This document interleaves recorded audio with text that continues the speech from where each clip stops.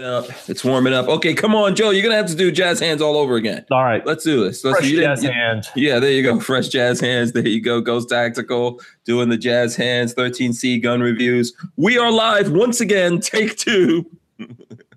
Take two of podcast number 254. Think in-laws won't affect you. Hank Strange, who moved my freedom. Here we are again. We're giving this another run. I don't know what happened. Let us know if we're switching. Guys, go ahead and talk. Let's see what's up here. All right. How's it looking? I don't know. I just saw you, but I don't know if it's switching to the people. Trey, how's it? Be inside the hangout, but I don't know what's going on out there. So. Yeah. So, folks, let us know if it's switching for you and everything. If it's all normal now. Okay. Up the comments here. Awesome. So we'll give everyone a chance out there. All the people out there a chance to find us. We'll just start this all over again. Oh boy. Yeah. Okay. Right. So I think it looks like it's switching out there. You getting the same comments, Trey? Yep. It looks like it's going good. And awesome. Like I said, we just might as well use that last one as the pre-chat for Joe, you know? Yeah. I mean, why not? Let's, yeah, that was pre-chat, Joe. Yeah. So we're back. And the subject is, of course, thinking that laws won't affect you. We'll get into that. We're giving everyone a chance to jump on. We've got Ghost Tactical, Trey from Ghost Tacticals here with us. There he goes. What's going on? Got me. Awesome. Also, we've got Joe from 13C Gun Reviews. There he goes. Hey. He's in here with us. You guys, please hit the thumbs ups, okay? Hit the thumbs ups once again. I know we're asking you to do it twice. Smash the thumbs. Take them out wherever you got them warming and stick them all the way up in the air this time. There you go. And, of course, shout out to Osprey Defense, who's sponsoring specifically this podcast. The makers of the Ops 416, which is an adjustable gas piston system, so you can upgrade your direct impingement to piston. And it's adjustable. So if you put a suppressor on there, you don't have to mess around with stuff and wind up blowing up your gun. So, shout out to those guys for being here. Of course, shout out to Ghost Tactical and 13C. Let's see. Looks like we're getting a bunch of people back in there. Okay, so awesome. Hit the thumbs ups. Should we go through here and do shout outs to people and then get into our conversation? Do it. Yeah, let's do it. Okay, Psycho 316. If you guys see folks out there while I'm doing the shout out, or if any one of you see, because I scrolled all the way back up to the top. So if you see someone that you know or you recognize, let me know. Or you see a comment or something, let me know. Psycho 316, E-Rock, William Hoffman's here, Christopher Williams, Boss Hog, Imposter, SoCal Gunner, Chris Osborne, Pug Mama says howdy. Shout out to Pug Mama, DCG 44s, Ridge Runner, Flopping Garbage, RTS Guy, The Archangel. RTS Guy says, I'm here now. You can start the show. Good to go. Richard Hughes also here. Chad N. Let's see who else we got. Bricks is also in the house. Care Bear on the Holiday Road. Let's see. Says, so still waiting on the video. Is my stream messed up on my end? I don't know. Let us know, Care Bear on the Holiday Road, if you're getting a good stream now. James Lawson, Rob Avis. Let's see. Rabbit 0317 also here. Let's see who else we got. Jade Grew, Mancar TV, and Ray Bazzolo, Simpson Road Larry, The Archangel, William Hoffman, Chris Bullis, Pixamite, Music Lover is back, Moo Butt is back, Clover Tack says back again, and it works now, but I still see dead people. Yeah, he's a ghost. It's okay. He's just a leprechaun. Yeah, the only thing that's going to fix Clover Tack. He has to hell out of his truck. So I mean, what can... That's so funny because I know his friends, so it's all good. That was a good one. He's going to get you for that. I'm like a full inch taller than he is, so I'm a monster compared to him. Yeah, Lola is taller than. No, I mean that's it. Let me not just make it worse. Huh? She's taller than I am, probably. I'm only 5. Oh no, Lola is like 4'2" or something like that. Weenie. Yeah. She doesn't claim it. She thinks she's 5 foot tall, but okay. Let's see. Kyle Lusk is here as well. Who else we got? Led Zepp fan 72 also in here, and I think I said Boss Hog, John Gilliam, D Saple, Stealth Hunter 1000, Joshua Levy, Digital Prophet 4D83. Nice. Marco. Huh? What's that? Digital Prophet? That's Marco. Just saying what's up to Marco. Oh, okay. Cool. Shout out to Marco there. Coffee and Guns and Ammo Astronomy says, let's do it again just for fun. John Gillian, Roland Alexander. CB also in, Rodney Brady, Randy Peacock, I shoot my AK naked, Mike Bryant. He says Osprey Defense ? Yeah, Osprey Defense. So Osprey Defense is one of the people sponsoring the show, the podcast specifically. So, and we're going to do some stuff with them. I think I explained that, but if I didn't, this basically Osprey Defense has a kit. Take a look at that inside. You know, it's a kit that turns your direct impingement into piston driven. So what can I say? You know, piston driven is badass. In my opinion, I don't know. People out there might have different opinions. It kind of looks like a muffler. If you guys, I don't know if you guys have seen this. It kind of looks like a muffler there. And this is like self-adjusting. So you don't need to like adjust anything yourself. It's going to do it all internally. So if you go from shooting suppressed or not suppressed or whatever, either way, it will adjust itself. So we'll be testing that soonish. So, okay. Are we still switching? Is everything still switching, guys? You guys there? I'm here. It looks like I said, it looks fine to me. Let me go over here live real quick and see if I can see what's going on out there. Yeah, just let us know what's going on. Let me see. We got a bunch of people in here. If the Gun Snob, I see Wolf Stonehenge, Music Lover, Mika. Okay, still switching. Okay, because I just got a message from Tyven Show. So I don't know. Tyven might be on the time delay or something like that. He might be in the last one. He might not know we stopped it and started a new one. Oh, that's possible. That's possible. We might have to go back in and delete that other one. Lola, if you're listening, go back and delete the other one. And Psycho 316 says the stream is Gucci, Hank. So cool. And Care Bear on the Holiday Road wants to know if that kit works for 308 or just 223. I think this is 223 right now. I think they're working on other things, and it's carbine length. I'm going to get more details for you guys on that pretty soon. Walter and I are going to do some extensive testing to this, including we're planning on testing it like full auto and all that kind of stuff. So yeah, we'll get all that going. So we got lots of reports of it's working perfectly. I see Crackbot out there, Imposter, all those kind of people. If anyone needs a specific shout out, let us know and we'll shout you out. So what's up with you guys? Nobody, no one talk. I got nothing. Just trying to work every day and do some YouTube stuff and get some podcasts and shows and videos out there. But, you know, just living the gun life, man. Yeah. Feeding the monster. Oh, yeah. Yeah. That's what I refer to it as. Yeah. You do things you don't even celebrate. You do it, you put it out there, you move on. Next thing. Right. Exactly. Yeah, absolutely. Absolutely. And we were talking about before, I don't want to rehash the whole thing, but we were talking about being subscribed and how that whole thing works. I don't know if anyone has any questions or whatever about it, but you know, you've got to subscribe, you've got to ring the bell and all those kinds of things, but you actually have to watch the shows. So honestly, if you're not going to watch, if you're not interested in that person, don't waste your time subscribing. Because if you don't look at stuff from whatever channel it is, YouTube isn't going to show it to you anyway.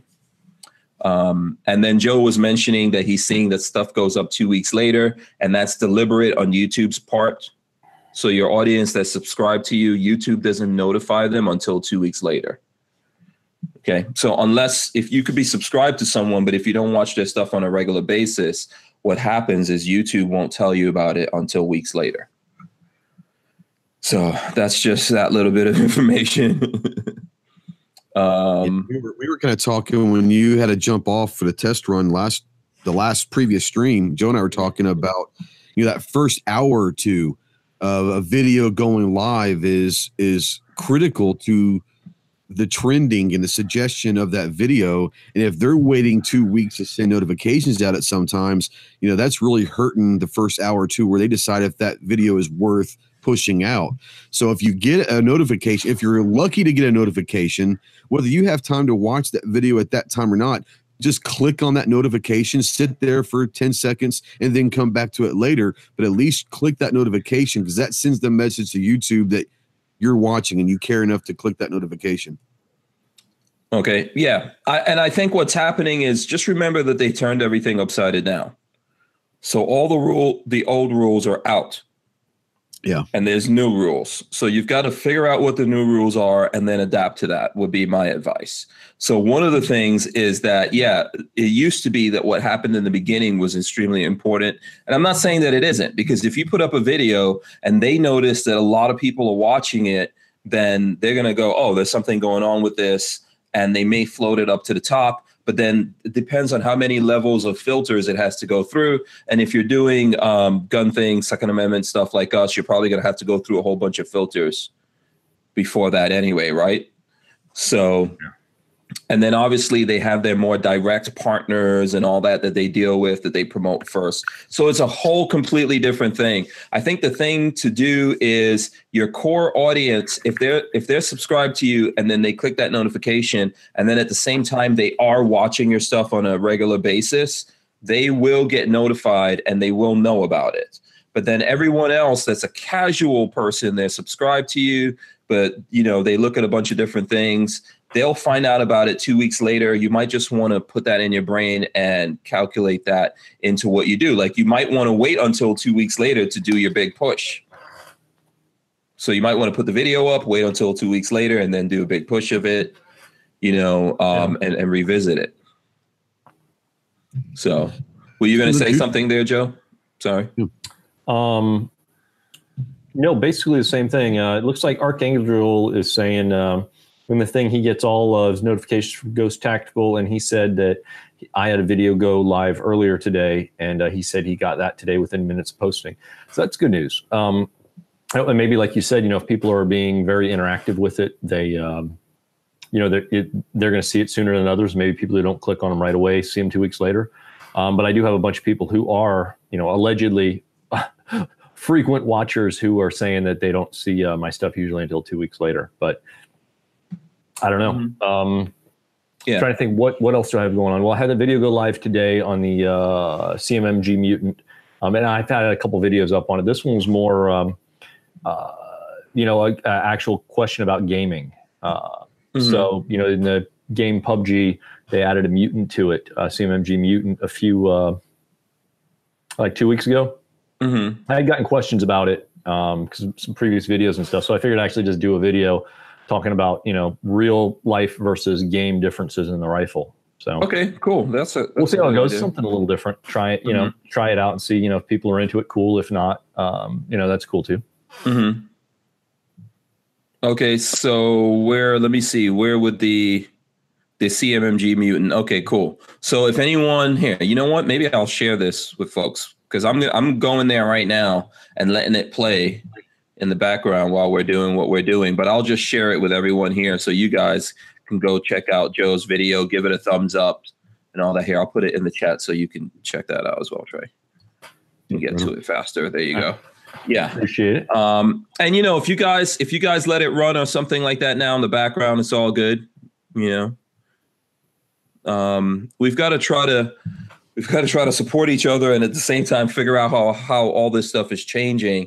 And, I've been telling people it's changed and there's a whole new different way, and you've got to think about what that way is and then try to adjust to that. So that's why you see that there's more people doing live videos. There's more people posting more and doing a whole bunch of different things, because, everyone's trying to figure out exactly how this whole thing is shaking out. So, well, I think it's interesting. I've already subbed to Joe and I never got a notification about this video. That just proves it right there. Yeah. And then, listen, if you put out a lot of videos, the thing is that people won't watch. It depends on how they're looking. So now it's going from, instead of being based on you as the content creator, it's based on who the person is and what they're looking at right now. So if for some reason they've been looking at movie trailers or something like that, right? And they're looking at a lot of movie trailers lately, it's going to serve the algorithm for YouTube's going to serve them movie trailers and other things. So things that you might have done will get buried a little bit, and then they miss that. And they don't really see it until 2 weeks later. That's kind of the whole thing that's going on now, unless they were just there and they were like, let's see what 13C Gun Reviews has. So that maybe one of the things there is to try to get out, like you post a video, you get out there and you talk to your audience like, hey, I posted this thing. If you can't, go look for it or check it out through your browser or something like that. And then that would help get you back into kind of like their radar, according to that algorithm, a little bit better. So Music Lover says YouTube is getting ready for the big purge. Yeah. I think that has a lot to do with politics. I don't know what you guys think. Yeah. I think it would be probably much worse if, depending on who was sitting in the White House necessarily. And I only say that because with someone being able to control the bully pulpit and actually get the information out there to people, I think that's what stops it. Because YouTube, while YouTube and Google may have their own leaning agendas, whichever way it is on whatever particular topic it is, they're also business people. So I think they're trying to walk that fine line to impose their will on others without making it so blatant and so obvious to the general public that there's not a huge backlash. And I think that's the line they're currently walking. I think that's why they're handling it like they are. Yeah.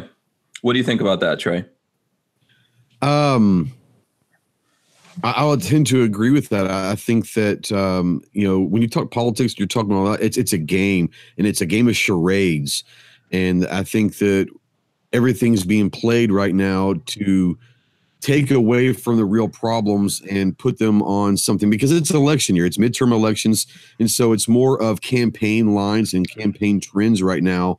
But people need to be really, really skeptical about what's being put out there, because they're going to start trying to push some stuff without letting you know what's in it. And it's just a scary time right now. And if you're comfortable, watch out, because things can get flipped upside down really quickly. Yeah, absolutely. Definitely. And we're talking about two things here. There's the actual politics, the voting and stuff like that going on. We're approaching the end of the year. There's that. And then there's what social media is trying to do to push everyone in a specific direction, or what the media in general is trying to do. We can't control the media. We do have a little bit of influence over social media, but then they're affecting us. They've got all these gates and checkpoints and stuff like that we have to go through before we do anything. And I think what Joe was saying is that if they have the right political cover in terms of people in the White House and people in Congress, then they would just totally ban us all together, and no one's going to miss us, because no one will be out there. The media won't say, oh, YouTube or social media just deplatformed all these people that they don't like their voices. And then politicians won't say it either. Yeah. Yeah. And you're talking about, the social media and all of that. Where the politics come into it is they're only going to these platforms, whether it's YouTube or Facebook or Instagram, whatever. They're only going to try to push, and we talked about this earlier, they're only going to push agendas that they want to push. And so they may not be censoring us, but they're definitely throttling us, Mm-hmm. Mm-hmm. Absolutely. I think so. And they're saying it. They're saying that they're going to use what they have to affect everything that's going on. I think the overall conversation that we wanted to have here tonight was there's lots of people out there who feel like, these laws and things like that going on, it doesn't affect them, doesn't have anything to do with them. They don't need to worry about it. And I think that that's a problem. You've got all of this stuff is going to affect you. And if you think that you'll be able to get away and it's not going to do anything to you because you're somehow grandfathered in or whatever it is, that's not true. No, No, Yeah. and it really doesn't matter what it is or what example you want to look at, from across the country of how these things roll out. I mean, I know everybody likes to point to California because it's easy. Look at how California went from, all right, you can still have them, but you have to register this. You got to do this, you got to do that. And then they just outright ban it after they already have you registered. They know what you're going to do. And that's obviously just one prime, easy example we can come up with of those incremental steps of people saying, well, at least I have mine, without, looking further down the road and then realizing that they limit it to just the people who own it at this exact moment. The more it goes down the line, the fewer people there are to stand up later on. And if you don't stand up for everyone now, no one's going to stand up for you later because there won't be anybody left. And there's lots of subtle nuances in the laws that these guys are putting into effect. So if you think that you have something now and this law does not affect you retroactively or you're somehow grandfathered in, not true. They figured that out a long time ago.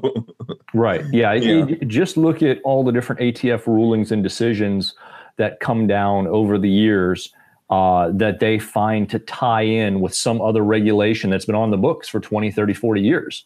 And now 20, 30, 40 years later, they're, somebody down there is like, oh, well, we could do this. And then they do it. So, I mean, and we had this happen recently with the bump stock ban. And what's currently in the pipeline at the federal level. A lot of people are like, oh, well, bump stocks are stupid. I don't own one. Who cares? Well, however you feel about bump stocks, you have to understand that it's an incrementalist approach. And now, I've crested over that midpoint as far as being here. And I look at it, I'm like, all these things all the way down the line, it all builds.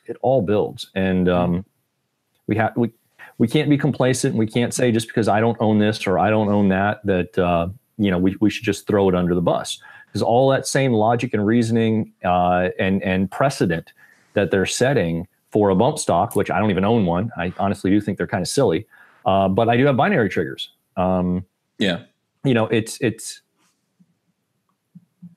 It's how they operate. It's what they do. Yeah. So in that vein, if you look in the chat, in our internal chat here, I'll throw it up so these guys can see it in the external chat as well. Here's this article, and this isn't the truth about guns. It was actually written by Luis Valdez, our friend. He's sometimes in the chat. He's been here on the show. He's run for a seat on the board of the NRA and all that kind of stuff. And he's writing for Truth About Guns. It says, gun control advances because we are our own worst enemies. And so if you go through this article, it says over on AR15.com, one of the largest gun forums, discussions about all things ballistic are a dime a dozen, as are arguments. One of the hottest concern is whether Floridians should back Rick Scott in his race for a U.S. Senate seat. After all, he's the one who signed SB 7026 into law, betraying Florida gun owners in the name of political expediency. As a result, come October 1st, bump stocks and other firearms accessories will be outlawed, and possession of them will be a third-degree felony. The sad fact is many gun owners will be just fine with that because, as AR15.com member Reef Raider, I don't know who Reef Raider is, maybe someone does out there, put it, the law doesn't affect him. And I hear that a lot. Yeah. And He goes on here and cites a whole bunch of different things like this. People think these laws don't affect them. What? And that's the problem. Like, first of all, they're calling it bump stocks. It's not like you said, you don't really care for bump stocks, but guess what? They're a thing that exists that allow maybe other things to exist and other things may come into play, and it gives people choices.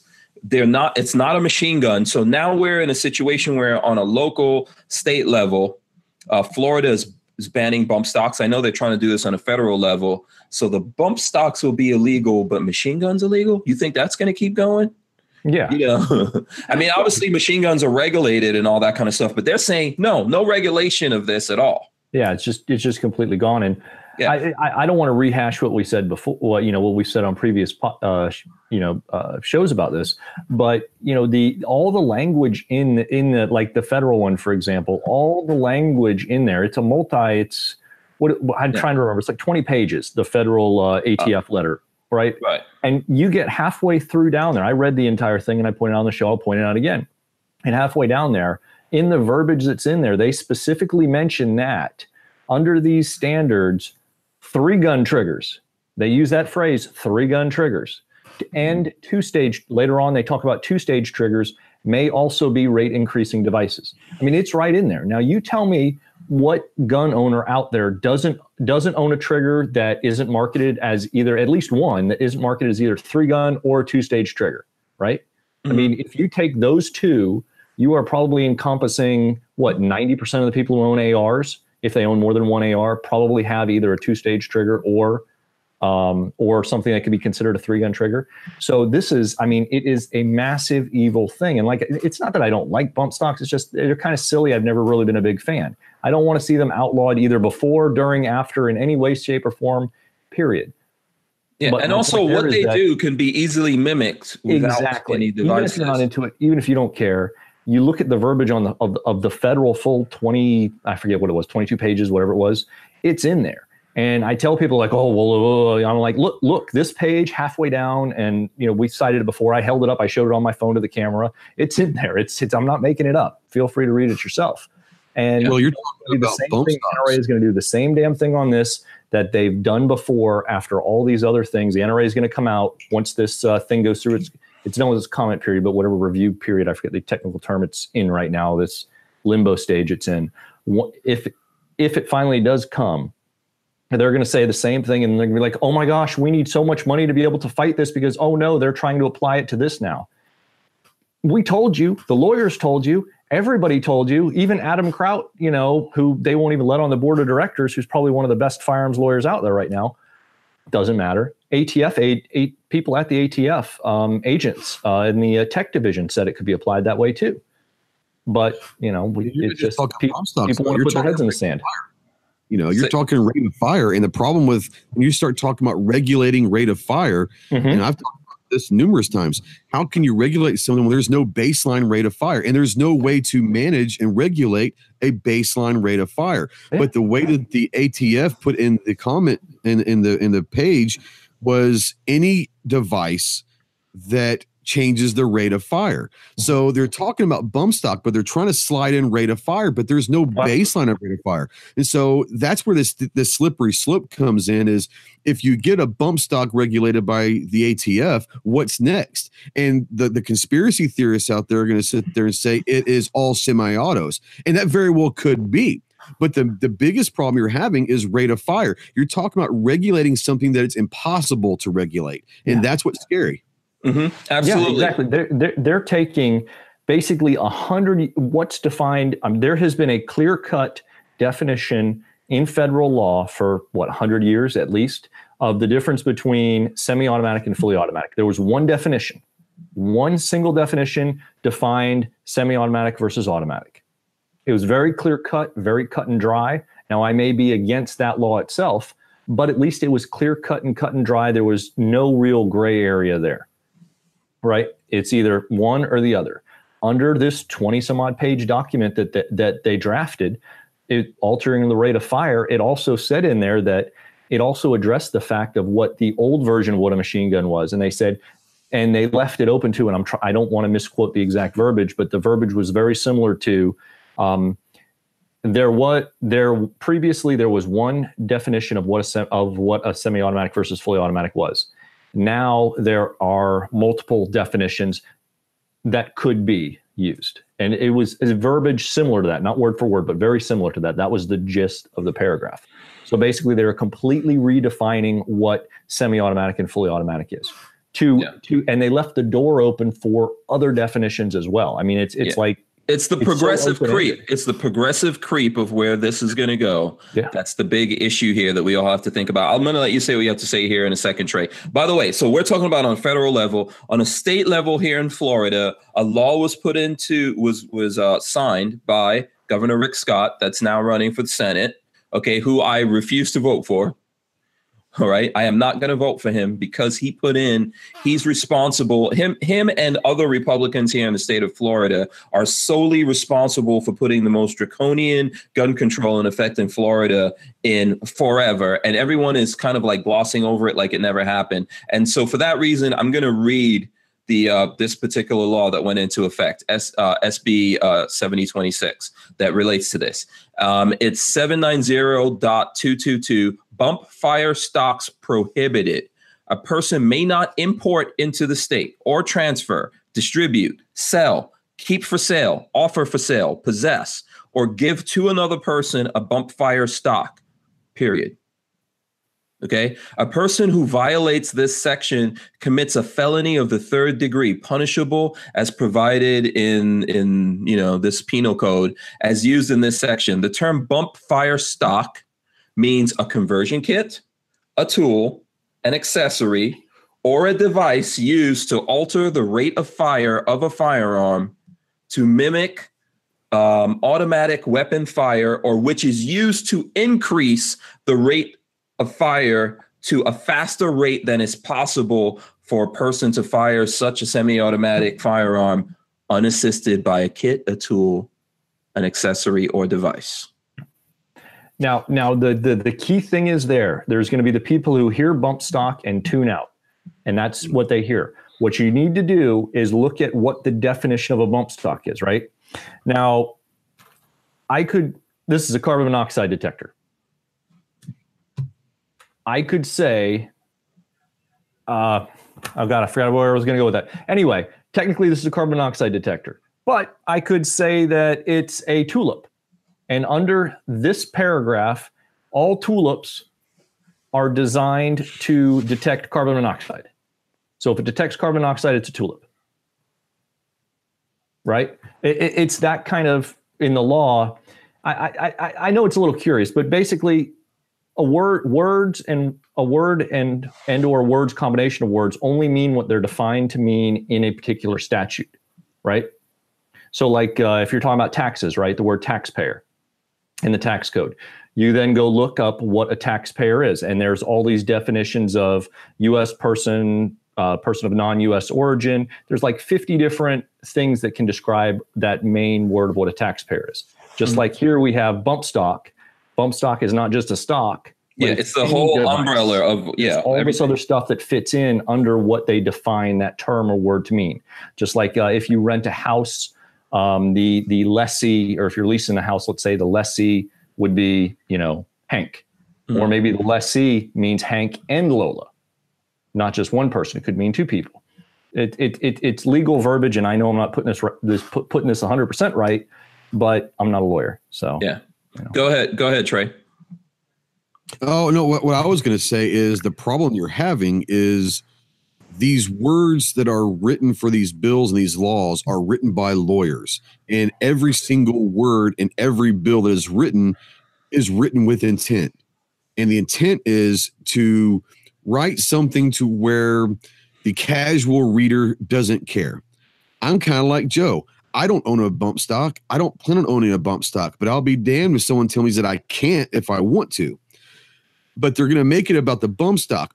And like you said, they're going to stop right there. But the way these bills are written are to leave extremely big floodgates open in the back door to where we've got them here. And later on, without them even knowing, we've left the door wide open to go after rate of fire issues now. And you're talking my rate of fire and how quickly I can pull my trigger versus yours and Joe's are completely different. So how are we going to establish a baseline rate of fire? But that they don't care about a baseline rate of fire. They're talking about semi-auto being banned, and it sounds bad, but that could be the back door. This bump stock thing is going to be written in a way, I guarantee it. If it goes through the ATF, it'll be written through a way that it will backdoor other legislation a year, 6 months, 3 years down the road. And that's what the problem is. And you're talking about why does it matter? Because here's the thing. I'm in Arkansas. What happens in Florida seemingly doesn't matter to me. If you guys are going to do a bump stock ban in Florida, I'm sorry, that sucks for you guys. But it doesn't affect me, right? No, it does. Because what's going to happen is the second that a Democrat or an anti-gun, I don't want to say Democrats. I'm tired of hearing Democrats and liberals. There are anti-gun people within the Republican and the conservative ranks. So understand that as well. Mm-hmm. But someone who is anti-gun and gets in office and they see what's happening in Florida and in these different places that are passing some of these idiotic laws, well, they're going to start saying, well, if we can get it there, then maybe we can get it here. So it does affect you. You need to make sure, especially in these midterm elections, that you're continuously supporting people that are not going to be anti-gun, because what happens in Florida could happen in your backyard. Yeah. Well, and here's the thing. So I think Florida is a good study for this, because unfortunately this happened very quickly. It was pushed forward by Republicans who could have killed it in committee. They pushed it forward. They voted for it. The governor signed it and then announced he was running for Senate. So now that's law, and different parts of it have already gone into effect. We haven't had the conversation about if you're under 21 years old, you can't buy any gun. You cannot buy a shotgun. You cannot buy a rifle. You cannot buy a handgun. And there's a whole bunch of other things that they've put into effect here in this. The part that's going into effect in October is this that we're talking about. And if you go back over what they're saying, just the language of it, it's a felony, third-degree felony, which is going to affect what you can do anywhere else in this country when that happens to you, right? And then they're saying that the term bump fire stock, they are not, so they're putting quote, the term quote, bump fire stock means that it's not just a bump fire stock then. They're saying it means a conversion kit, okay? A tool, an accessory, or a device. So they're covering everything that is used to alter the rate of fire of a firearm to mimic automatic weapon fire, or which is used to increase the rate of fire to a faster rate than is possible for a person to fire such a semi-automatic firearm unassisted by a kit, a tool, an accessory, or a device. They're covering everything in this. Huh? Yeah, I know it's a joke out there. People say it all the time, but it's somewhat true. Are they going to ban Jerry Mikulic's finger? Because that dude can pull a trigger faster than most bump stocks. Yeah. This guy can pull a trigger, and we're talking rate of fire here. Yeah. Well, what's going to be so that's the question. What's going to be the baseline?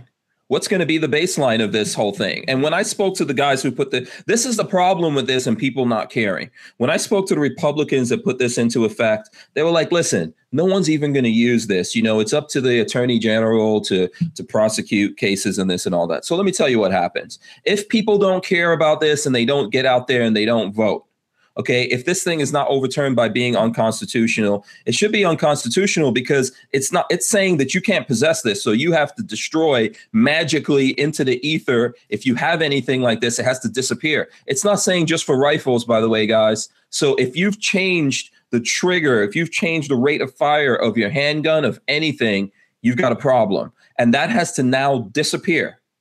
Okay, not exist anymore, and you're not going to be compensated, which is against the Florida Constitution. So in this next ballot, there's people actually trying to change the Constitution so that it's not illegal to take your property away from you. But let's say you don't care about this, you don't go out there and vote, and then there's a bunch of Democrats in there, and there's a Democratic governor, and the attorney general is a Democrat. All they have to do is sit outside of a 3-gun match. A 2-gun match. Right. Any person they pull over, they can go, did you change the rate of fire of this thing? That could be a reason. And people say, oh, that's never going to happen. Well, if you've ever been pulled over, there's always they have to have probable cause, right? They have to find a reason to pull you over. So when they put laws in effect, they use it. It doesn't matter if you think it's silly or whatever. They can use that against you to go, I think you changed. Before, you could have been found with this firearm totally fine. Okay, you could have followed all laws that you thought existed. Hey, it's locked up. It's over there. It's over here. I have a permit for it. And then someone could go, you know what? I think you changed the rate of fire of that thing. Yeah. This is what I'm saying that you're dealing with. The guy running, the socialist running for governor here in Florida says he's going to do more. It's going to be gun control. They're going to get rid of these things. So when you put laws in effect, what makes you think these people won't use those laws? as well as add to it, as we're saying here. It matters. It affects everyone. You cannot think that someone putting in laws for specifically a bump stock is not going to affect you. It's going to affect you if you're a gun guy.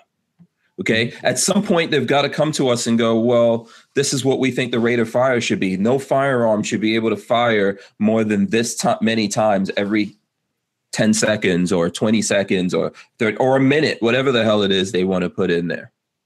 Then what? Yeah, that's the problem is, when you talk about getting lawyers involved and you're talking, that's what politicians are, mostly are lawyers, and they're lawyers for a reason, because they know how to word sentences in a structure that is almost impossible to decipher for the average person. It gets to the point where, like you said, people just won't read what's going on. They're going to hear what they see on social media or what people are talking about, and they're going to assume that that's what the law's about or the bill's about. And when they go vote on such bill, or they go vote in the polls for their representatives, they're going to be voting for them because they think that this bill is one thing. The problem is it only takes one word. It takes literally one word in a bill to change the entire meaning and definition of that bill. And most people don't take the time to read all those bills and especially understand them. So it's scary because what we think is such it's what it is. It's that's not bad. It won't affect me. It's not that bad. Could turn into an absolute snowball. And that's the game that's being played right now, because it's a game of words and most people don't take the time to read them all. Yeah, I think every law affects all of us. The belief that all these laws don't affect you, okay, that's all good until they're trying to find a way to hit you up with something.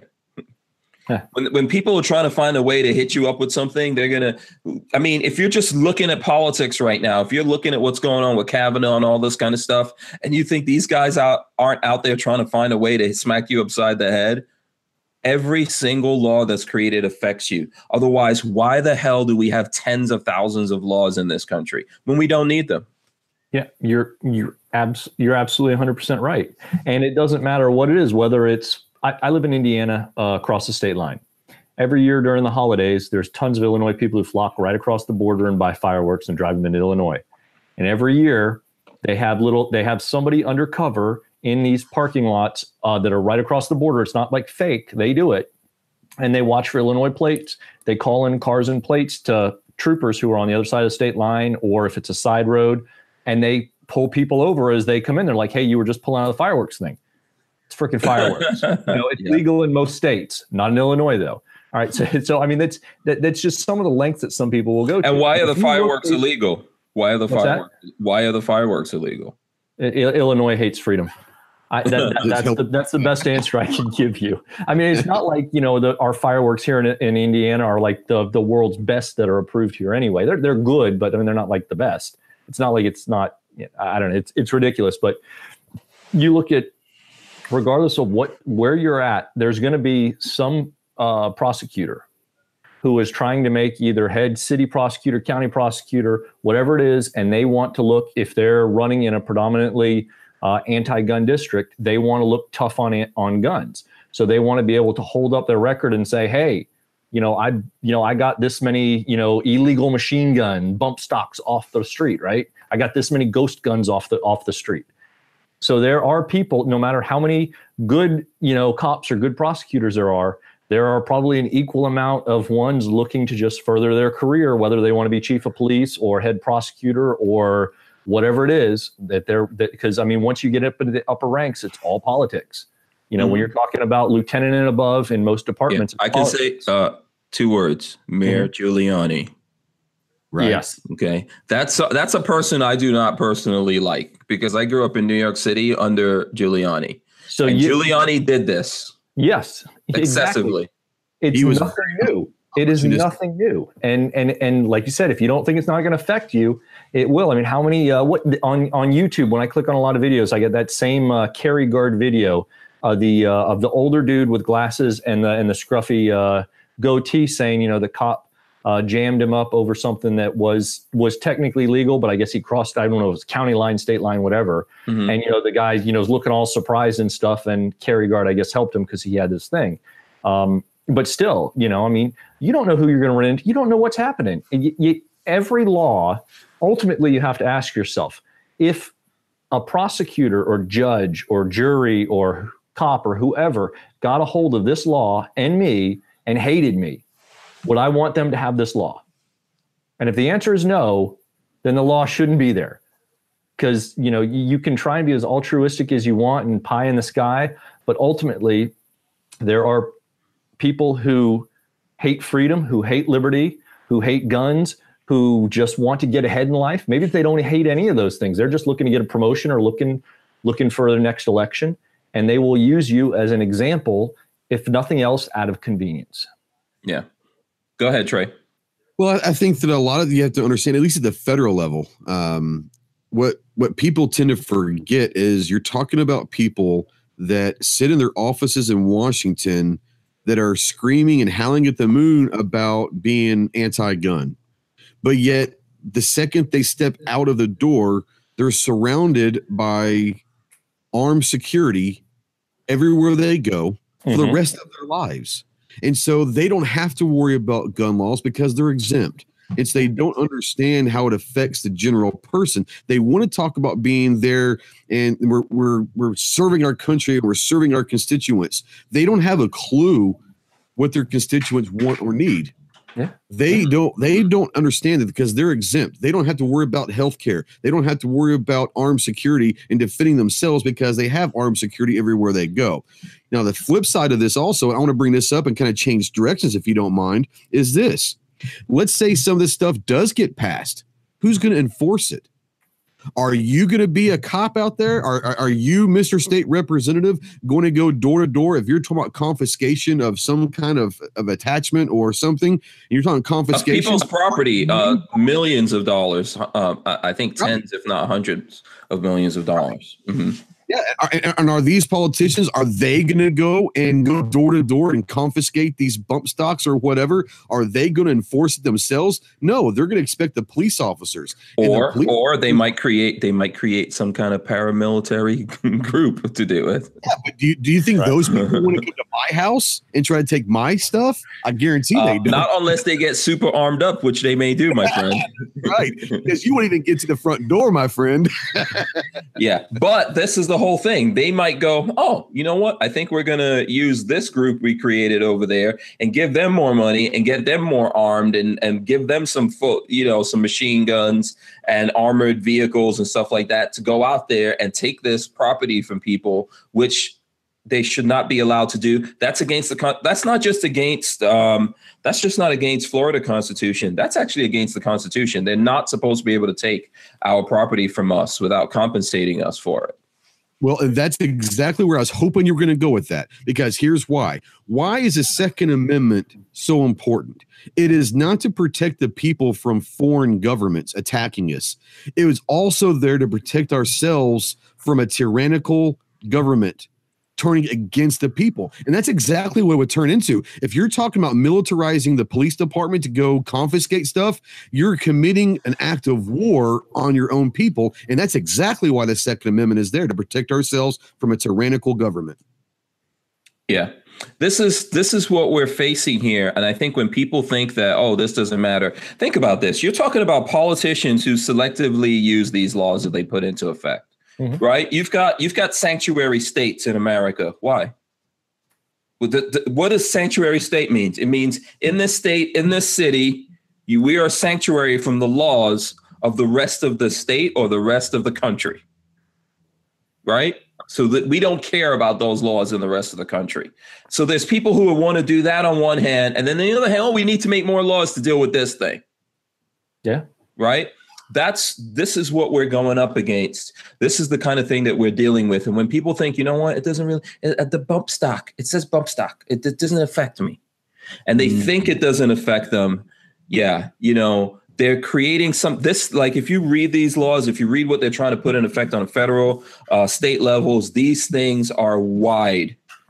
Lots of things fall into this. Huh? Just like Joe said earlier, Joe said on the bump stock, on the comment period of the ATF, it's just bump stock, this, that, and the other, but it's a 22-page document. Who's reading 22 pages? Well, most of us do, but the average citizen is not going to read 22 pages. All they got to do is put one sentence in there on page 19 and we're done. Mm-hmm. Yeah, and that's exactly where most of this stuff was in those middle few pages. The real meat and potatoes of it was literally sandwiched in there and around the middle of the 22 pages. I think it literally was like on page 14 or something. It was right there toward the middle. It was just a few paragraphs, but the meat and they had all the fluff. They had the one big catchphrase sentence. And then by the time you got down into the meat and potato, then a bunch more fluff, a bunch more this and that, and whereas and therefores, and then finally the meat and potatoes, and then more fluff at the end, and they bury it. Yeah, that's how it's designed to do. Look, you've got to remember, and I'm going to try to move on from it, but I think it's extremely important. Laws that go into effect that you think don't affect you, that you think is going to affect your neighbor or someone else who's not you. That's how we got a lot of gun control stuff in the first place. And people thought, oh, that's just going to affect these slaves they freed. It's not going to affect me. I don't want those guys to have guns anyway. They might be mad about something, so I don't want them to have it. Okay, that's how you got a whole bunch of stuff. And then they just kept putting in those laws, and people keep thinking, it's not going to. And that's like what's crazy to me, that is a typical NRA stance. Yeah. Okay. That's not going to affect us NRA guys, and they get up there like we were against machine guns in the first place. Right. And they were always against machine guns. Yeah, all they care about is their deer rifles, and oh, by the way, they can take those too because they'll probably just go back and use black powder stuff. So the NRA guys don't care about what we're using. Well, so the Second Amendment, and I'm looking around. You know what? I have a Constitution somewhere here, and I can't. I need to put the Constitution right here, but I don't remember. One of you guys can let me know. Was there anything in the Second Amendment about rate of fire? Oh wait. Yeah, no, there wasn't. Oh, let's see here. It's embarrassing me. Here he goes. Oh yeah, here it is, right here. It's filed right under go not being friend. Yeah, there is nothing about what this rate of fire has nothing to do with this. For the people who want to talk about, this was talking about when we had muskets or whatever. Okay, there's no rate of fire in there. It says shall not be infringed. Where's my blunderbuss? And I want my cannon. I want a cannon on my Jeep, a big black powder cannon with musket balls this big. That'd be awesome.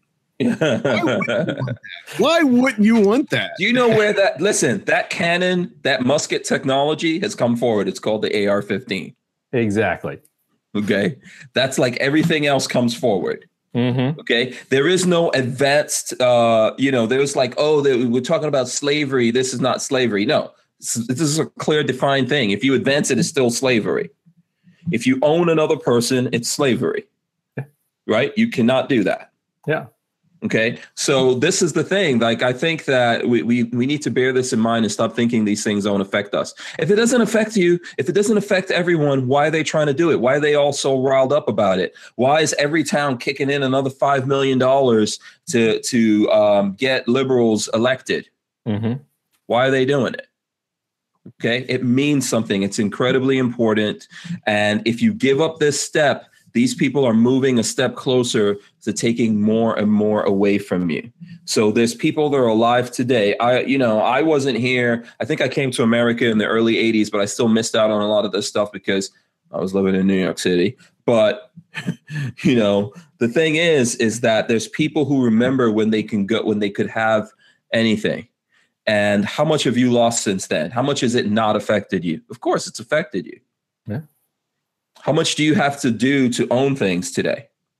You have to do a lot, so bear in mind that these guys are not planning on stopping there. The guys who I spoke to here in Florida said, hey, we had to do something. Otherwise, the Democrats are going to come against us and do this thing and do that thing. And then what happened to their asses? They're out there. I don't see any of the Democrats going, these Republicans, Rick Scott, he helped us out, so we're not going to run against him. They're running against him. Yeah. Either way. So, so what, wait a second. Where did Trey just go to? I don't know. Yeah. Okay. He disappeared just shortly. Yeah. He got dropped out. Well, maybe he'll be back. Okay. Yeah. So, yeah. Okay. We'll wait for him to come back here. Let's see. Let's switch topics here while we're waiting for Trey. Did you have some stuff you wanted to talk about? I can keep going on this, but probably. Yeah, we can change it up a little bit while we're waiting for him. Sign up for our newsletters, hankstrange.tv. You got to be part of that newsletter. There's also another newsletter you don't want to miss out on, the 13C Gun Reviews newsletter. We're giving away a Geissele SSP trigger. Speaking of rate-enhancing devices. It's an awesome single-stage trigger from Geissele. We're giving it away to some lucky person who's going to win on our newsletter. So sign up for that in 13cgunreviews.com or 13c.us or Facebook page. Any of our most recent videos, you can click on and get a link to sign up for that. And there you go. Otherwise, got a bunch of new videos that are going to be coming out, but we had a video go live today on that Mutant, another follow-up on the Mutant, talking about the PUBG game that they added the Mutant into. They kind of nerfed the Mutant in the game. It seems like the standard capacity round in the magazine in the game is 20 rounds. When was 20 rounds ever standard for an AK, right? Never. Yeah, and they don't have any tanks in the game, so I don't get that. It's 20 rounder tanker mag, right? And some other stuff. So I went over that in the video a little bit, hopefully trying to get the younger folks, and a lot of these video games are almost a gateway drug, if you will, to getting younger people into firearms. Mm-hmm. And I hear this over and over again by my daughter's friends and stuff. They get interested in them. It gets them curious, interested, and then they realize, hey, these things are real. I can own them. That's cool. And then you start, once you put a firearm into someone's hands who hasn't had the opportunity to use one or see one or feel one before, it really helps to open up and unlock their mind. Mm-hmm. I don't think there's any better way to put it. It helps to start unlocking the straight in mag versus the rock and lock. Yeah, because in the game, they use, I guess, the same animation of a standard AR. They just stick the mag straight up and in like you would a normal AR into a magwell. There's no rocking of the magazine into the magwell. And I know there's little things. I mean, it's not realistic. Yeah, I mean, maybe someone hasn't coded around for that yet, or whatever it is. There are some games out there that are better, right? That are more realistic when it comes to that. Yeah, they are, and I want to say they got the AKs right. But it's one of those things like that. But I think the important takeaway and what I'm hoping to do with this latest video is give people a taste for real firearms that may not be familiar with it, that stumble across it because they were looking for something for PUBG, and then get them into that. And what exactly is PUBG? Let me look this up right now. PUBG. Yeah. Slowly link them into that freedom, liberty mindset. And even if we don't agree on everything, I think, and this was something that we covered last week, and hopefully I can be on with Argo J, over the next few weeks, and we can talk about some of the stuff from that AmCon conference. And there were a lot of people from a lot of different walks of life there. I don't want to get too heavy into it. We'll wait for him, but there were people who spoke who were pro-firearm. There was a representative there from the Pink Pistols. There was from different feminist groups. There was a transgendered person who spoke. Okay. And, regardless of how you feel about any of that, the right to self-defense should be an apolitical subject. It doesn't matter where you fall on whatever political spectrum, anything else. Every human being has a right to defend themselves. And while I do get political on the channel, mostly I get political on live streams and stuff like that. The politics, quote unquote, that I talk about normally on the channel and in the articles I write about are all dedicated mostly to liberty. I don't consider it political. Some people do. But when you're talking about strict freedom and liberty issues, these things should just go totally across party lines. Like I said, the right to self-defense, even if I disagree with you vehemently on whatever topic du jour of the day it is, that's whatever it is, I still believe you have a right to defend yourself against someone who would try and do you harm. Absolutely. That's a human right. You're born with it. Exactly. Inalienable, right? So that's not just for us here in America. That's for everyone on the world, every human being. They have the right to defend themselves. Yeah. and even the ones that aren't actually born yet. Exactly. I spent, I don't know how much you want to get into this, but, growing up, basically, as soon as I turned 18, I started out in what would ultimately be my kind of career in medicine, so to speak. I started as a firefighter EMT, moved up, I injured my shoulder. I wound up going into the definitive side of care. I worked in a level 1 trauma team in the operating room for 10 years. And throughout all that, there was one consistent thing, be it if I was on the street or if I was in the operating room. The difference between alive and dead was a heartbeat. So, as far as I'm concerned, that's the scientific medical approach I take to it. Unless someone can give me something better, that's something that's been a definitive outlier throughout time. Now, obviously, we can get into brain waves and stuff like that. But if you're talking about somebody who is, I don't know. I don't want to dig too deep in it, but no, absolutely, yeah. I think it's just something to think about when people are trying to come down on us and talk about things. Yet they want to make it easier for people to kill the life that is genetically associated with them, growing inside of them. They want to make that very easy for them to do, but they do not want to make it very easy for other human beings to defend themselves. So these two things are not balanced out in our society, and people are not looking at it rationally. Sorry, you got to look at it. You have to understand, and I'm not saying that, I'm not trying to, I could tell you what I personally feel about it, but I'm not trying to force other people into anything. Those people should also not try to force me into anything. Exactly. Just kind of live and let live. As long as you're not encroaching on the equal rights of others, have at it. Switching back to kind of the gamer thing, I see a lot of people in here. Yeah, PUBG. Not a gamer, Fortnite, right. PUBG, or cancer. So it's a mobile game. What is it? Explain it to me a little bit, because I see people sending me links to it. PUBG is fully across the spectrum as far as I'm pretty sure you can play it on both everything from mobile to console. I know I played on desktop, for example. One thing I would say is, in response to stuff like, it's cancer. I know a lot of people spend a lot of time on, I know myself growing up, I grew up in the Wolfenstein, Doom, and Quake original era, right?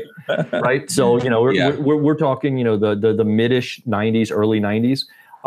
Obviously, I think I wound up turning out at least somewhat okay. Dude, I played what is that thing? Space Invaders on Atari or whatever that was. I was a king at Atari, man, back in the day. OG. I played Donkey Kong. Okay, Donkey Kong on an arcade game in the freaking laundromat. Yeah. Back in the olden days, you had to put quarters into it. Oh yeah, I remember, we'd go out for pizza or something, and they had the big, the table you sat on either end with Pac-Man, and there was a glass over the top, and you play opposite sides of the thing. Those were the days. But the point I wanted to get out is for people who don't fully understand the whole game thing. And I would not consider myself a gamer at any means at this point. I do play and dabble a little bit still, but I don't play anywhere near enough to be good. Oregon Trail, yes.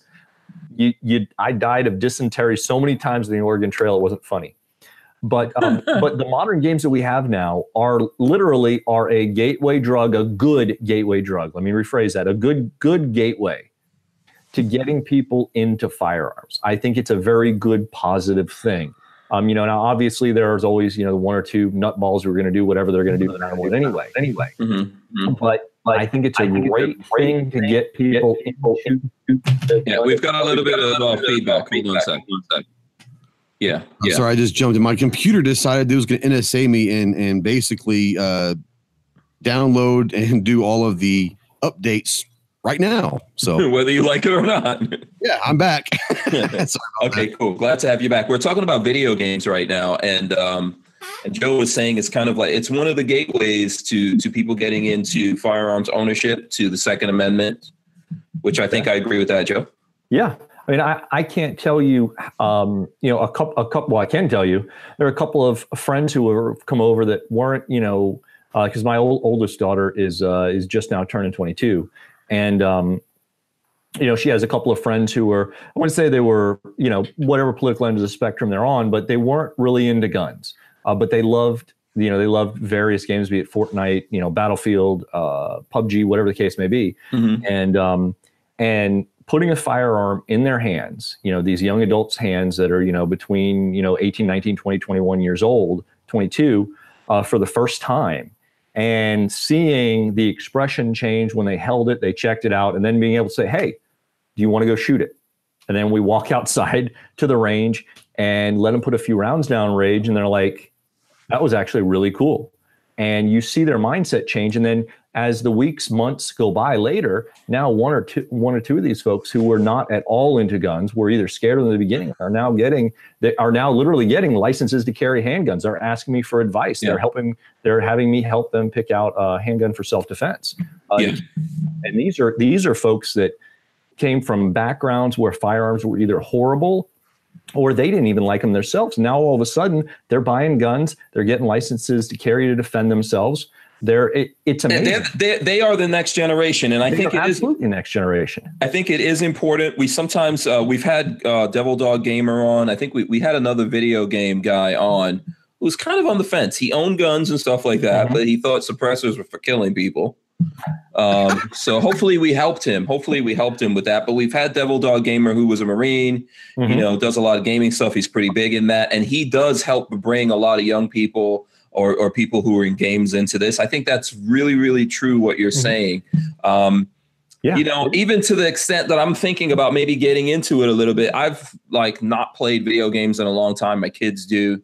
And I'm not against it at all. I think that it's something that helps keep them out of trouble nowadays in this modern world, gives them things to do along with all the other things. They go out and they have friends and they go have dinner and hang out with their friends and all that. And they're in college now, but I think there is something to it because of who we can reach, and we do need to reach more people. And this is where the next generation that's going to either not have the Second Amendment or have to fight to keep the Second Amendment is going to come from. Maybe we need to reach out and do more with that. I've been thinking about it, maybe adding some stuff here. Since we've got a whole studio, adding some stuff, playing some video games, and letting people beat up the old guy trying to play games and things like that.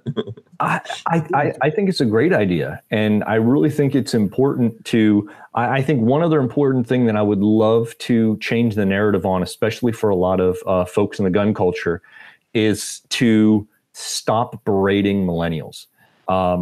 Every generation, and I'm still a slacker today. By somebody's definition, I'm still a slacker today, right?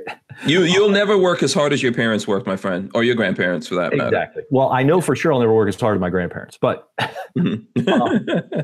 because their story was awesome and amazing. But you've got younger folks who are coming up that are doing the same thing that every generation before them came up with, except for the fact they seem to be overall hungrier for more freedom and more liberty. I would say the narrative that's out there, the mainstream narrative that's out there from the talking heads, that young people are into socialism, all this stuff, to some point, it's just an education issue, right?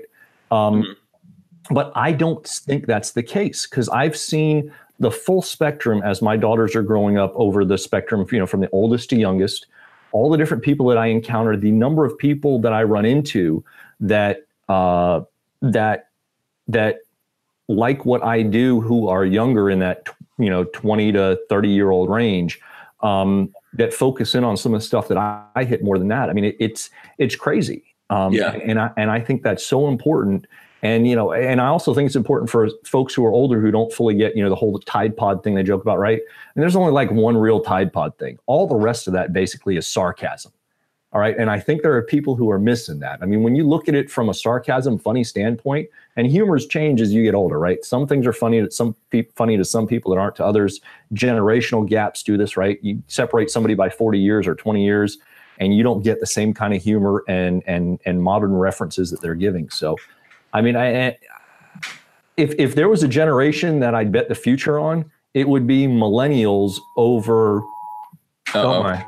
Sorry, that's a camera alert on my phone. My bad. Yeah. Oh, I don't. It's not my fault. I didn't take them.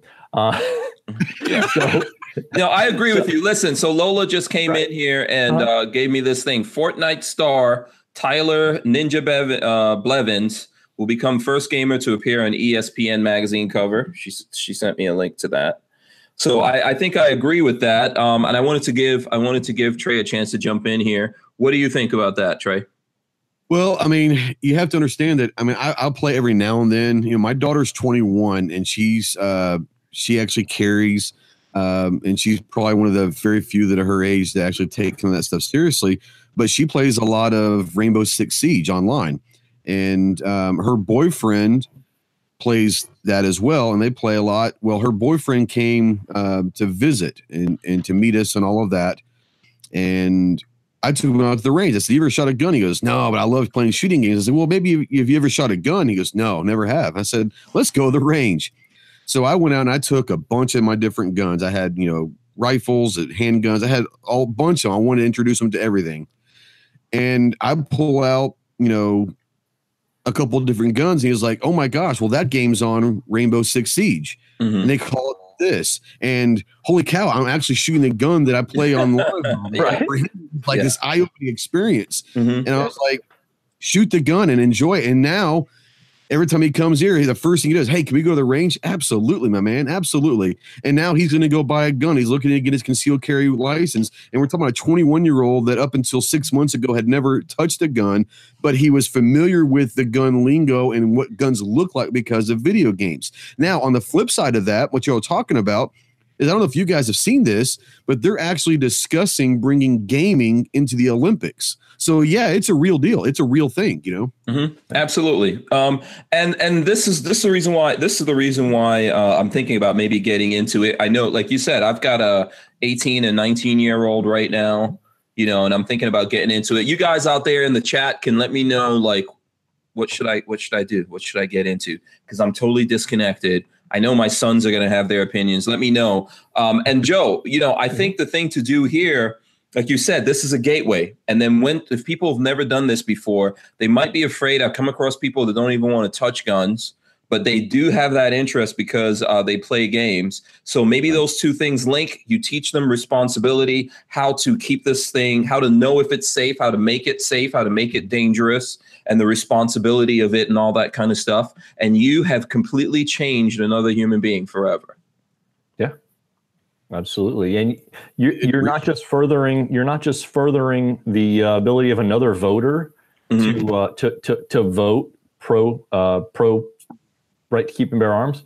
Right. You're also empowering them. Could be saving their lives. Right. 1 in 4 people are going to be the victim of violent crime in their lifetime. And you could be saving their life or somebody else's life down the line that they're going to impact.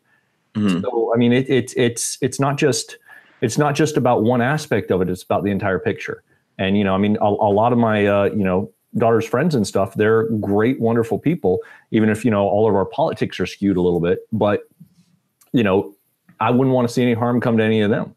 And it's good to be able to empower them and then to see the change in them as the months or year goes by, to see the change in their demeanor, their outlook, their whole view on everything shifts a little bit when they start taking responsibility for their own life. It's an eye-opening, transformative process that I don't think can be understated. And what I think is one of the things that's happening, like I'm all for it, right?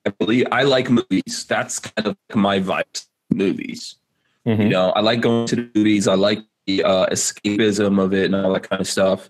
I watch a lot of the Marvel stuff and all that. But I think one of the things that's happening is that maybe people are thinking that there's some superhuman beings out there who are going to save them from everything. Well, guess what? Bullshit. Ultimately, you are going to have to save yourself. That's the world we live in. There's no superhuman being that's going to swoop in and save you and bring you back to life and reverse the bullets or anything like that, or reverse damage or harm that other people do. You have to start taking responsibility for your life, and that includes your safety and security. You have to do it. People have to do that, and we need to understand that. It's not some like mythical, magical other person that goes out there and fights for freedom. It's the person that you look at in the mirror. Well, I think one of the things we have to look at also is you're talking about a generation, let's say, that's in college right now or getting ready to go to college, that 18 to 25 or just getting out of college.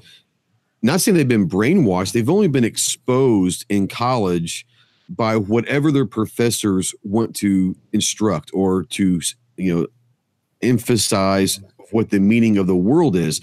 So we talk about this millennial, and I look at it because my daughter's 21. She's a college student, and I hear some of the stuff that she comes home with, and it's like these professors are trying to pass their actual beliefs into as what is reality.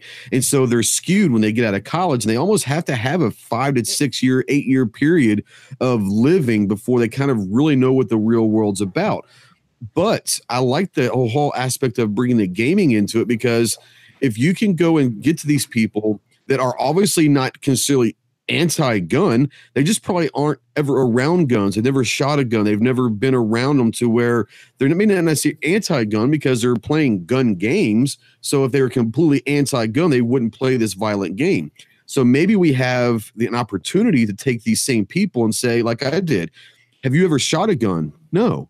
Well, here's the thing. We all remember what the first time was like when we pulled our first trigger, the adrenaline rush, the excitement we got when we had that mini explosion, 6 inches from our face. It was amazing, and we all loved it. A lot of these people that are young that seem to be quote unquote anti-gun have probably never held a gun. They've never gone to the range and safely learned how to operate one and all of that. And it is our responsibility to maybe reach that hand out and say, look, I understand where you're coming from, but until you go down this road and have an argument with me, would you be willing to come to the range with me one time? I'll show you how to safely operate a firearm. We're going to go through all the safety procedures. And I'm going to let you put up pieces of lead down range. And then once you've had experience shooting a gun, we can have this conversation. But instead, most of the gunners are just fighting these people and say, these guys are anti-gunners. I don't think all of them are anti-gunners. I think they just haven't been exposed to it, and they're naive because they've been taught by a liberal college what they're going to think. Yes. That's just like believing that all the kids nowadays are SJWs. Yeah. Right. If you say that to my boys, that's pressing their button. That makes them mad. And they tell me I was having a conversation with them this weekend, and they were like, lots of our friends are just like you and mom. Yeah. Believe the same things you guys believe. Yeah, we've got to stop pigeonholing the young folks into this false narrative that the media keeps creating. I mean, we talk about, all the different false narratives, be it firearms or whatever else, fake news, all this different stuff. Well, that lie that they're perpetrating against younger folks is to try and manipulate them into going into a certain direction. Groupthink. Yeah, it's groupthink. Yeah. Exactly, that's what it is. Mm-hmm. And I can't stand it when our community pushes that narrative for the media forward. And any chance I get, if I hear it, I try and correct somebody on. I'm like, no, don't do it. I mean, maybe you have an individual, but you can't just throw away the entire younger generation, especially when it's not true. Because you need them. I mean, we need them. They are, and it's my children who are growing up in that world. I don't know. It's a scary thought that people sit there and say, this is our future. It is our future, and it's our responsibility to help mold our future. Like you said, don't give up on them. And just because our kids might grow up in a way that they're more open-minded to firearms, whatever, because they've been around us, doesn't mean that their boyfriends, their girlfriends, their basic best friends haven't grown up in that same situation. Instead of giving up on them, help educate them, help mold them instead of giving up on them. And I think you hit on it right there. We've got to guide this generation instead of giving up on them. Yeah, absolutely. I agree with you guys. By the way, is everyone hearing me okay? I know there was some concerns out there, some lag or something like that going on. Let me know how it's going now. M. Witz asked me to do a first-time shout-out to him. So shout out to M. Witz out there in the chat. Thanks for joining us. Yep. And this is my first time seeing him as well. Go ahead, Joe. I was going to say, you're looking good now. For a while there, you were pretty laggy and fuzzy on mine as well. You're back in HD and full, all your glory. Awesome. How's that here? Oh, Lord. Good. Good. Thank you. Look fabulous. Yeah. I think we do have a responsibility to kind of like reach out and connect with everyone that's going on out there. Like they say, sometimes you have to go to the mountain. Yes. So I think that look at how many people will spend, hours trying to talk to and debate a FUD. The typical, 50 to 70-year-old guy who has one hunting rifle, and they try and talk to him and convince him about, an AR or whatever it is. I'm not saying you shouldn't outreach to everybody, but the chance of you converting that person is probably zero, right? For 50 years, 70 years, however many, multiple decades it's been, they've had it ingrained in their mind that nobody needs one of them their gangster guns, right? Yeah. That's it in their mind. Yeah, or it's like trying to tell him the NRA is doing things to his own detriment. And he's like, what the hell are you talking about? Thing. Yeah, they can't, their mind, I hate to say their minds are set, but it's very difficult to get through to someone like that unless you already have a very close personal relationship with them. It's very hard. You look at how easy it is to talk to a younger person. Even if they don't agree with you out of the gate, they will at least talk to you. And for the most part, most of them will engage in a solid conversation back and forth, and you'll have an idea. No, Axis and Arms is like, hey, I'm almost 52, I've never been a FUD. No, I'm not trying. So we should define it. We should define what we think the FUD is, what our definition at least. Yeah, a FUD that's the funny thing about language. Okay, so give us your definition. My definition of a FUD, while generally it may apply usually to older people, because most younger gun owners, if they get into firearms and they're under 30 or at least under 40, if they get into firearms, they're into firearms. It's not like the older folks who are normally 40 and above who have owned a hunting rifle or maybe a revolver all their life, and they're a gun guy because they've owned one or two guns their entire life, and they are dead set in their ways. So the difference would be that a FUD would be not dependent on age, in my opinion, necessarily. It's somebody who owns one or two guns that are usually either bolt action, lever action, revolver, something along those lines. And they view any of these weapons of war or quote unquote assault rifles as evil gangster guns or military guns that have no purpose being in civilian side. It's a hypocrite for using another word. Okay.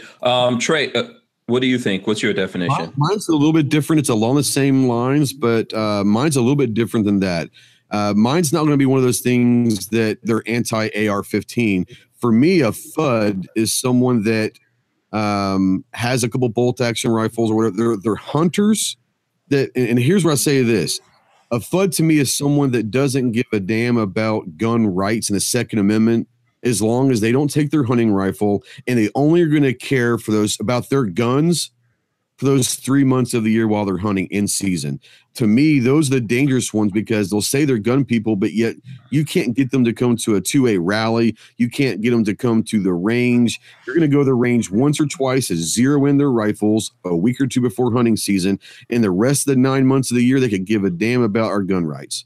It's not necessarily about the platforms to me. It's more about the rights and not caring about the Second Amendment except for the 3 months of the year.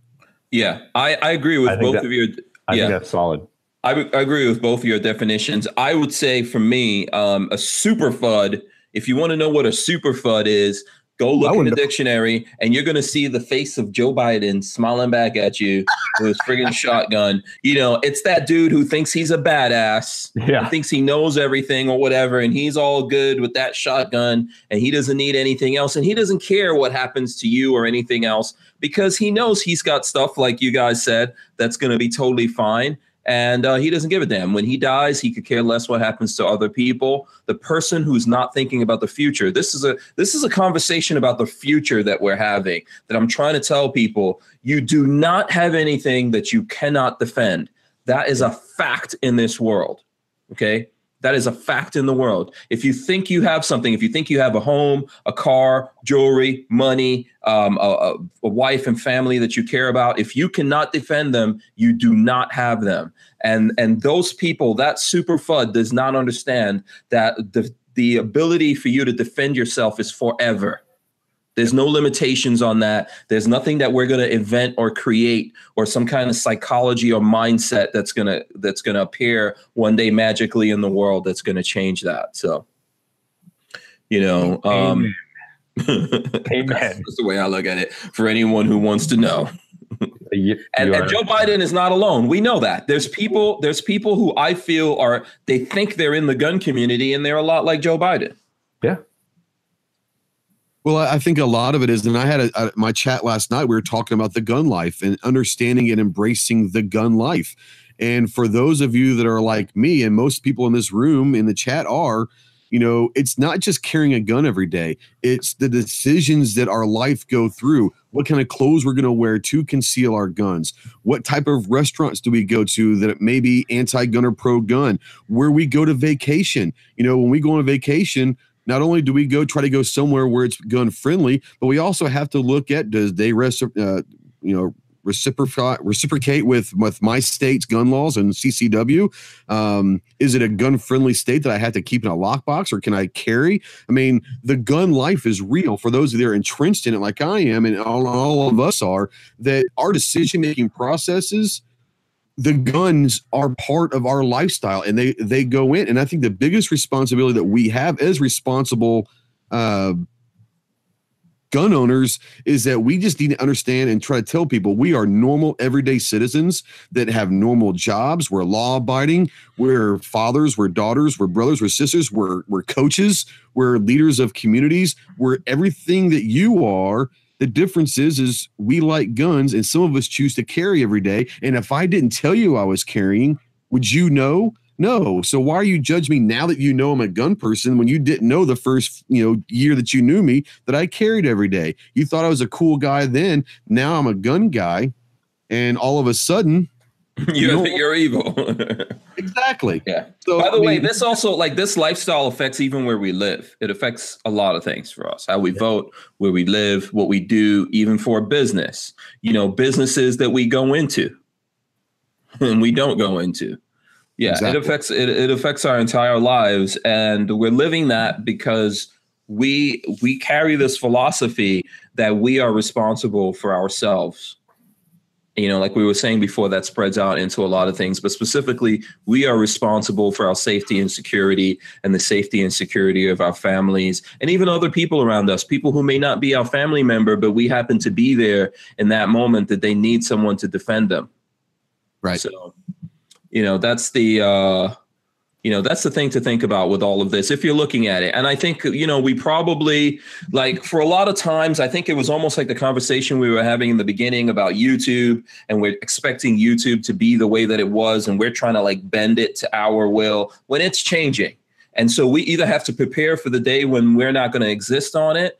But if we're here, we have to think about, well, we're here and this is how they've changed things. I think we have to look at the world out there, our children, our friends, the people around us that we don't know, and realize that the world is changing. And I don't want to make anyone think like me, but there are people out there who are curious about what this is. And you have to think about that when you potentially come across those people and how you deal with them. And even maybe put yourself in a position where you come across, where you're more likely, if you really care about this and you really want it to exist in the future, where you're more likely to come across these people. Yeah. And consider how you interact with them. Yeah.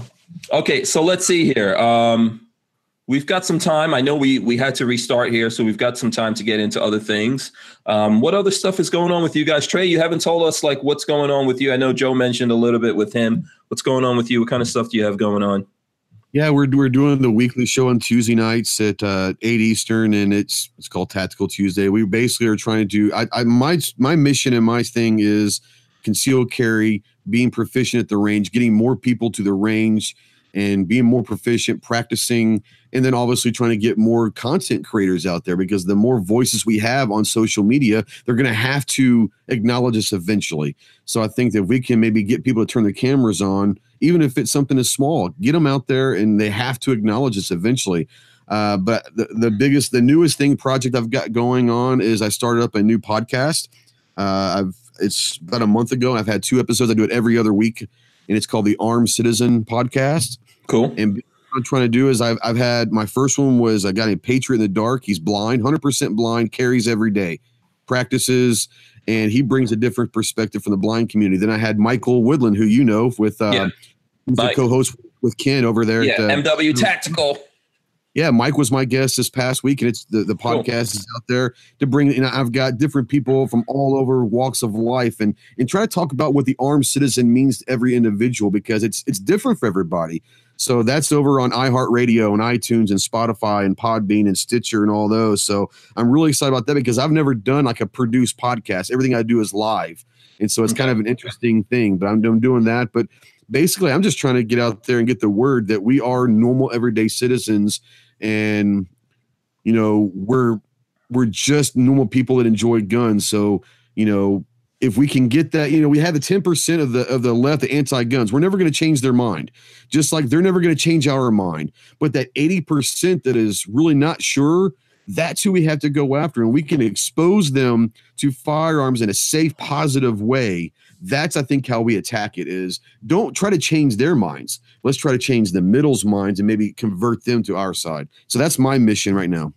Okay. Very good. Very good. Okay. I don't know if there's some other things. Joe, did you have some other things out there that you wanted to talk about? I mean, either one of you guys that has, you know, I know there was several stories. I just shared one with you guys if you're into cars, just while you guys are looking it up. I think you've all heard of the Rezvani. If you haven't, it's a pretty badass. Yeah, it looks like it's like a futuristic Hummer kind of thing, armored vehicle type deal. So when are you picking yours up?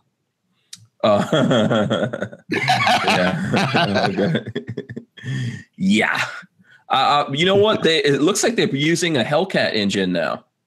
So here's the here. Let me see if I can share it with the people in the chat who want to take a look at it, because I know some of the folks out there are into cars as well. Rezvani gets earth rumbling with 707 horsepower Hellcat powered tank X. So there you go. That thing looks pretty cool. Yeah. So they're putting a Hellcat engine in this bad boy. I'm trying to see what the price tag is on it now. It looks. I've seen one of these in person, by the way, not the Hellcat version, but these look really okay. Starts at 259,000. Oh, okay. How much? 259. It starts at 259. Okay, it's doable. So it's doable. That'll be. I'm gonna have to save up for that for a couple of weeks. Put it on a 20-year payment plan. It's all good. That's a serious GoFundMe right there. 20 years, man. 20 years. Like car payments. You know, car payments have been going up. You know, I don't know, like way back in the days, I don't know, it was probably 2 years and 3. Then I think it crept up to 4, 5. I think car payments now stretched out to like 7 years. You know, so that one needs like a nice 20-year payment, you know, mortgage level. Right. Yeah, really. But it looks good. It does look good. You know, I like to see when, and I've seen one of these in person. It is truly sexy. You know, it's like a futuristic Jeep kind of deal going on there, you know. Cool. You know what? I wonder, does anyone have a Hellcat engine in a Jeep, in a Wrangler? Probably. I don't know. Yeah, I'm going to ask Novak Conversions about that. Cherokee.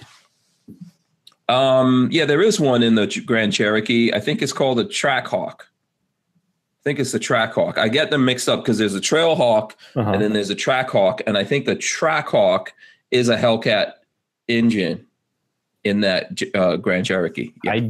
I don't know. I got mine in 2014. I know they had a.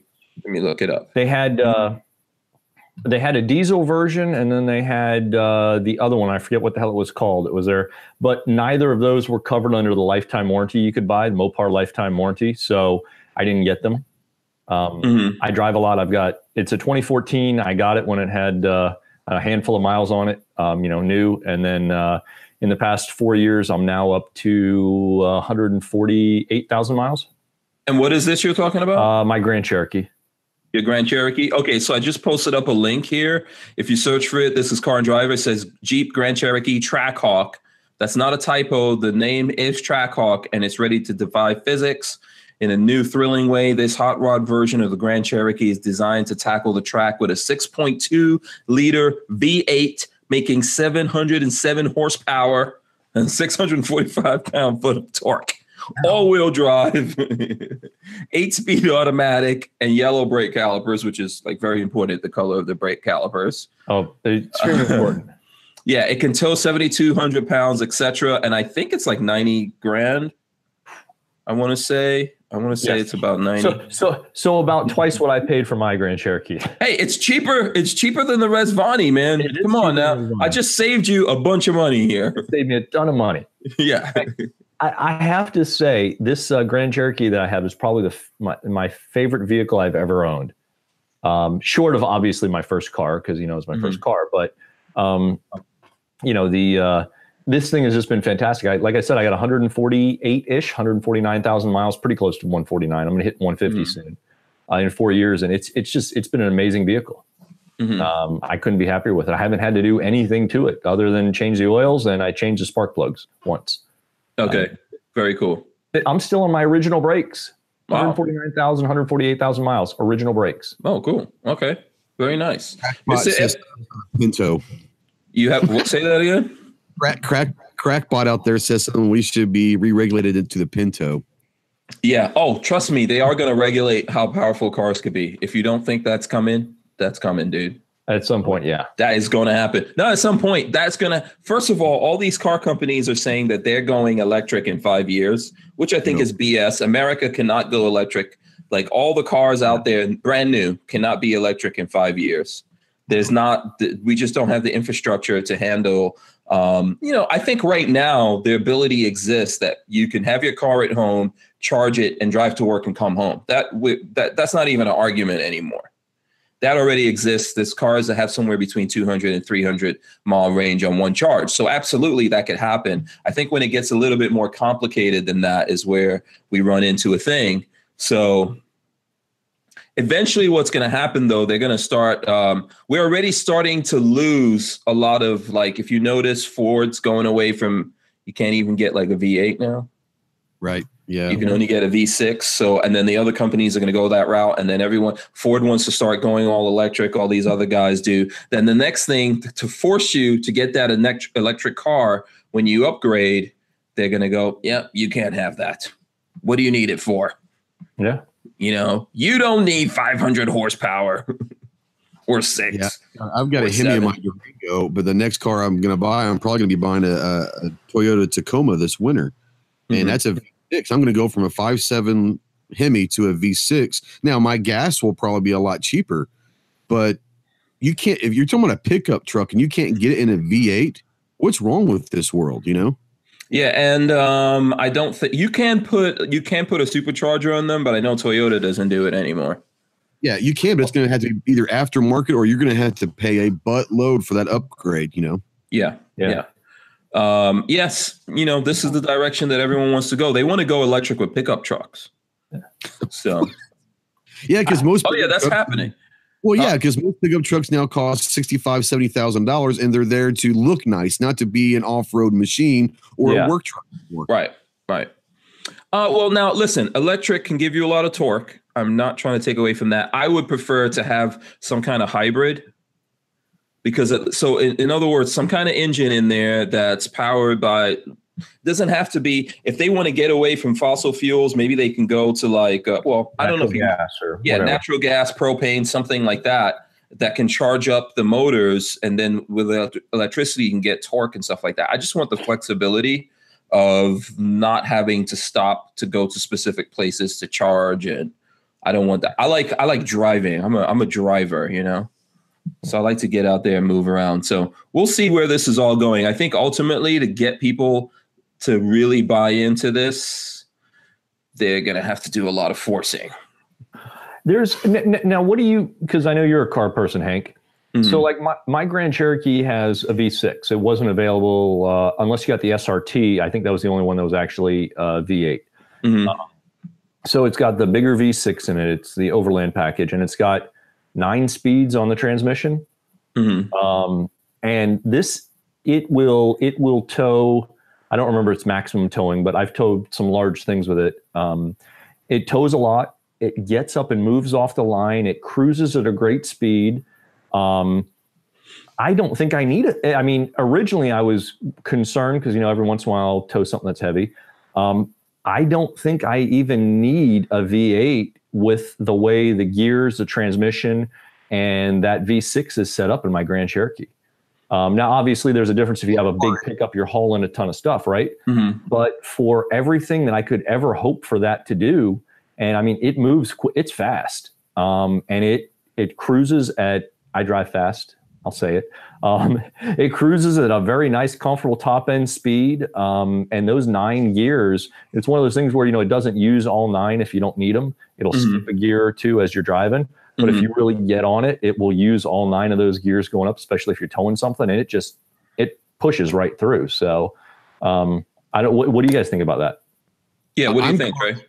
I'm ignorant when it comes to cars, honest to God.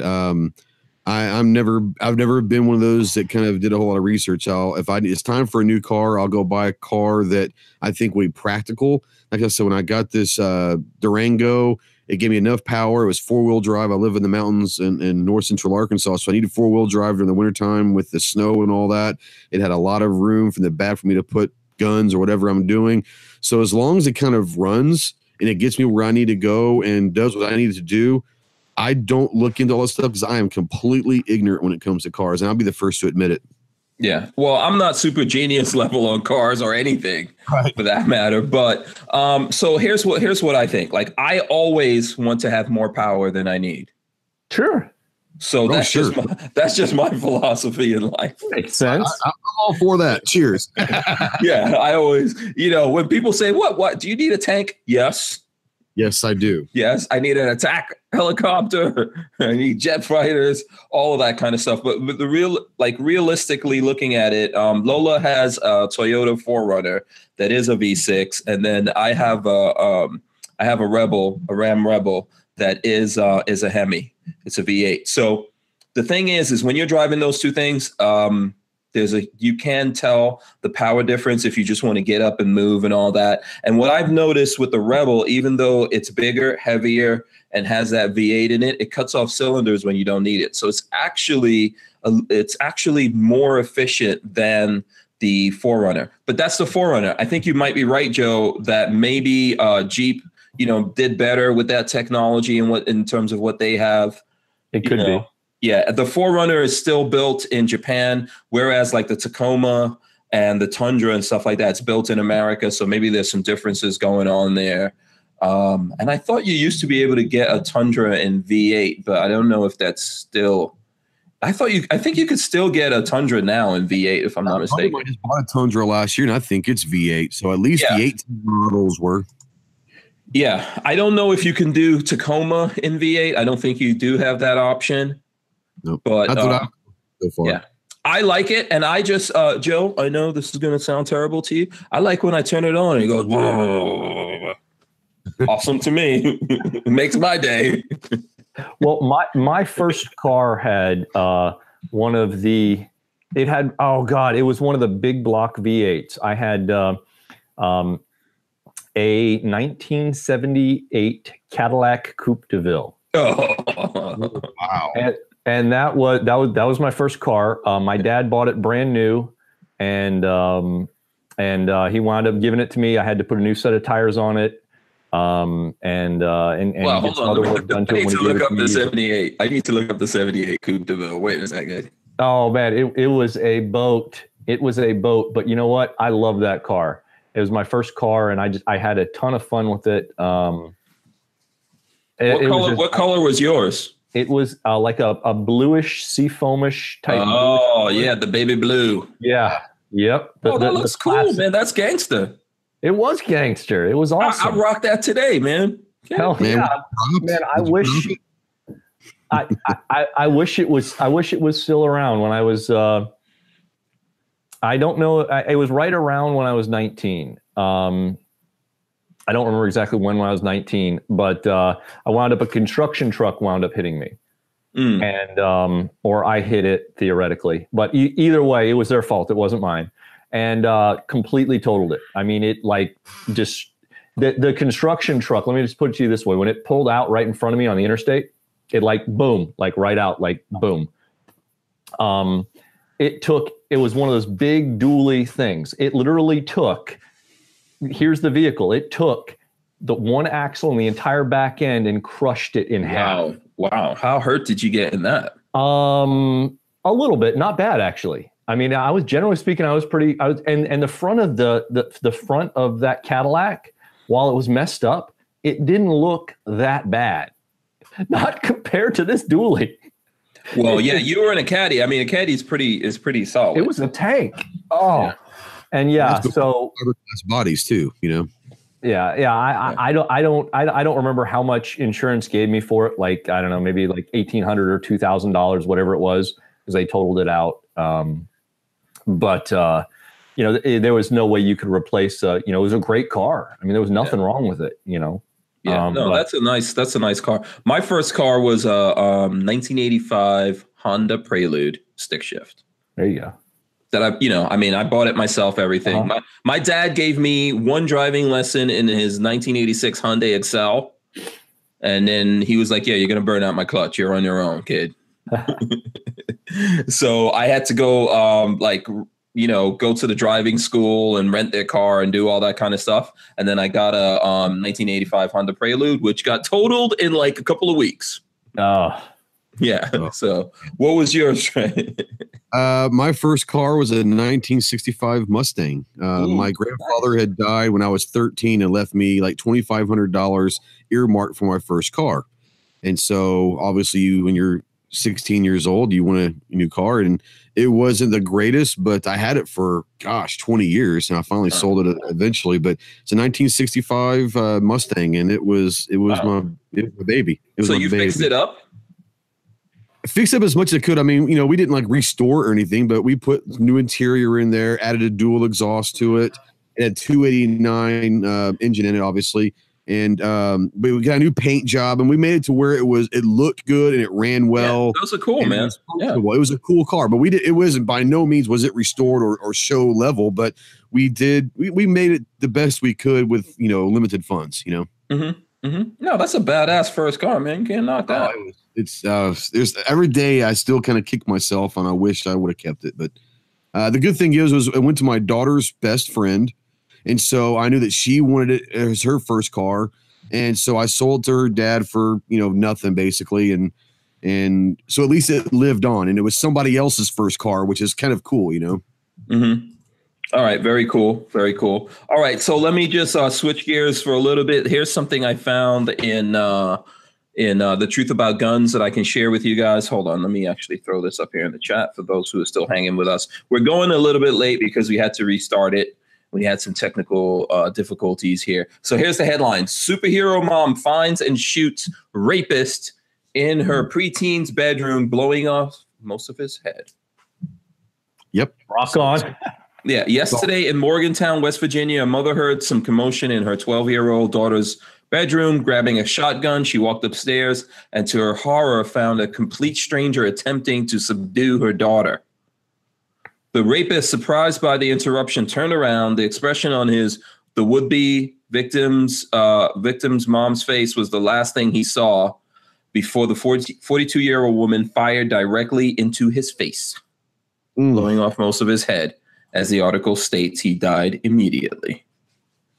So when police arrived, they identified the corpse as the body of a 53-year-old registered sex offender. The mother and daughter are staying with relatives until their home is no longer an active crime scene. The investigation is ongoing, but it's unlikely that any charges will be filed against the mother. This is an article that we're reading just for context. People of YouTube I get in a lot of trouble for context. So we're just reading an article here. This is why, the Second Amendment. And she used a shotgun. Nothing. That's totally, that's totally cool. Yeah. She was able to save her daughter. I know it's a horrible tragedy. It's like the fact that they had to go through all that is terrible. They've got to deal with all of this kind of stuff. But, things could have been worse there. Yeah. So, you wonder about some people that will take that article and say, she murdered that guy. She's saving her daughter from a registered sex offender. Mm-hmm. And the old adage, when you're needing police, they're only minutes away. Well, this thing is over in seconds. And that right there. Just think of what could have happened to her. Let's say she walked in on someone and you have nothing to defend yourself. Yeah. And now it's the mother and daughter versus this guy who is like hopped up, on the adrenaline of this horrible thing that he's doing, and probably, being, obviously being a man, she's a woman, probably outweighs her, etc. All that kind of stuff, bone density, etc. It doesn't matter if he was older than her or whatever it is. This is why firearms are the equalizer in that situation. So, don't do shit like that and you'll be fine. You'll stay out of getting into situations like this. So don't want to get your face blown off. Don't try and rape a 12-year-old. Yeah, absolutely. I figured I'll throw that one in there at the end and see what people think about it. Okay. So you know what? Maybe we should probably wrap up here. I don't know if there's any other things you guys want to get into before we start wrapping up around here. Joe? Not that we'll take you down a rabbit hole that will last way too long. If you want to go down a rabbit hole in the next 5 minutes, that'll be a fast rabbit hole. We could do it if you really want to do it. A lot more than a 5-minute rabbit hole. No, I understand. Maybe we'll save it for the next time. I think it's been a good conversation. Time's gone really fast. Maybe we'll start with Joe. Joe letting us know what things are going on out there, what the folks out there can do to support you. Sure. Well, I appreciate it. A great thing to do is sign up for the newsletter, 13cgunreviews.com. There's links in most of our recent videos to the newsletter as well. We're going to be giving away, I think we got 5-6 weeks, something like that left. We're going to be giving away a Geissele SSP trigger, thanks to Geissele. So please sign up for that. We got new videos coming out every week. So definitely check that out. And that's it. The biggest thing you can do, to be it me or Ghost Tactical or Hank, if you see one of our videos pop up and you enjoy the content, hit the like button, share it if you can, and leave a comment. Comments are great for engagement. It's something that, be it Facebook, Instagram, YouTube, they all use that engagement quotient. So even if you're, even if you don't have time to share or you don't want to share all of our videos, which is awesome, I get it, no worries there. Drop a quick comment on there. It helps let us know some people seeing it and bumps up that engagement. That's the best. That is a huge thing you can do if you want to support a channel. The best thing you can do is to like and share if you can, and then definitely leave a comment. That's king. I mean, that's better than sending out whatever. It's a huge support. Even if you don't think it is, it's a huge help. Yeah, absolutely. And Joe is on Facebook. I think you're on Twitter as well. Instagram. I know you do a live show on Instagram Friday nights. Yes, Friday. Thank you. Fridays with 13C. Friday night at 8 Central. So that's 9 Eastern. So right after Hank's done, at 9 o'clock, switch over to us on Instagram. We're on anywhere from 15 minutes to an hour, and we basically just cover questions. It's a Q&A type session. We'll have guests on sometimes, and just kind of blow through stuff that way. It's a good way to bounce back feedback for upcoming ideas. I incorporate a lot of questions that we have in upcoming videos. I think it works out pretty well. Okay, awesome. I'm honest. I'm not changing it or have any plans to, but I keep thinking in the back of my mind, I might need to move that date off of Friday because I know a lot of people are busy on Friday nights.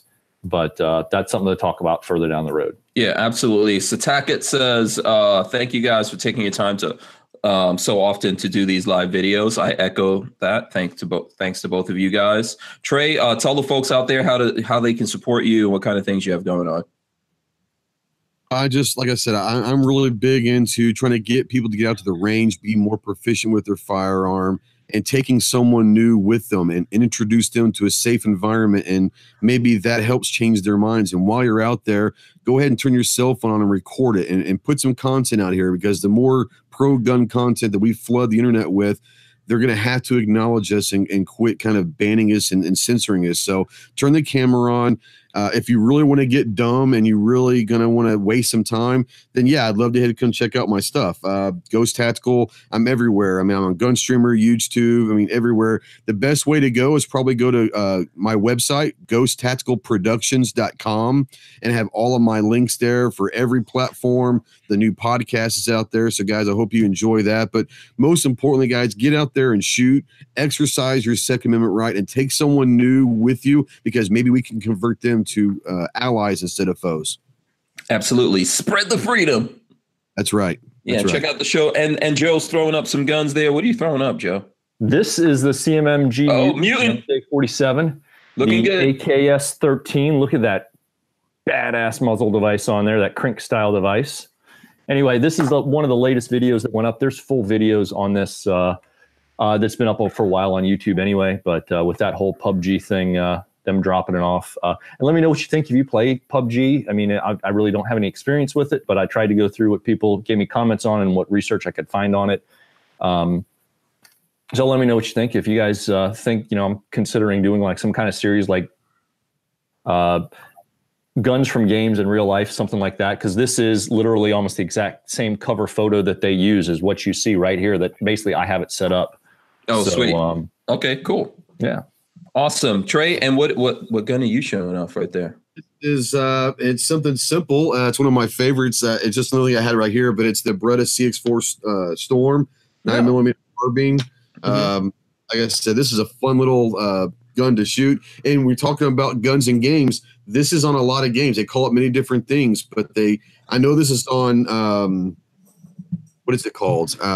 Rainbow Six Siege, because this is the gun that the young man shot. And he says, I used that in the game. So I know this is on there, but this is one of my little favorite little carbines. It's fun to shoot. It's a great now you've got that going on. So you guys are talking about game guns. Oh yeah. There. Yeah, you guys are talking about game Let's guns. see it. Hold it up there. What? FS 2000. That's. I'm sure that I guarantee you that's in a couple of video games right there. I wish I would have bought one when CDNN had that big clearance on them. God. Yeah, I got this from someone who's probably in the chat right now. Special K, and it's got the flashlight in it. He put this flashlight thingy on there. So there you go. All right, so there we go. We've shared some guns with the folks. You didn't miss out on the Gorn. Thanks to these guys for coming out here. Make sure you follow these guys, subscribe to them, support what they're doing and all that kind of stuff. I want to thank everyone in the chat for being here. I want to thank all the people who support us on Patreon. It's Patreon.com/Hank Strange for myself. Ghost, what is it for you? Ghost Tactical Productions on YouTube. It's on Patreon. Patreon. Oh, Patreon. It's just Ghost Tactical. Okay, cool. Yeah. Joe, what is it for you? I actually don't have a Patreon yet. I keep getting asked, but instead of supporting me on Patreon, like, share, and comment on all my content. Doesn't cost you anything, but it's a huge help. Absolutely. Yeah. I've got it there for the folks who want to help us out. It does help us out, helps us keep the lights on and stuff like that. I think I may have to do that too at some point, just because of the way all the stuff is going. But I still work a full-time day job though. So, the content creation side is still on the second tier for me. So there's no way I could follow your production schedule and have a full-time job. I couldn't do it. No, I know. It's not easy. All right. So I want to thank everyone out there. We'll see you guys tomorrow. Who do we have tomorrow? Why is it slipping my brain? Sarge. Yes. C4 is coming on.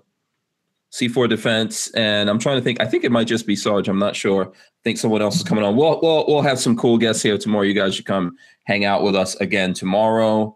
Thanks a lot to the Osprey Defense folks and everyone else. ATI Outdoors. Of course, cannot forget about Safety Harbor Firearms, because Walter's probably watching somewhere in the background right now. Andrew's Custom Leather. And of course, our ammo sponsor, Fort Scott Munitions. We appreciate those guys. We will see you all tomorrow. We're out of here. Peace. Thanks, everybody. Have a great night. Peace.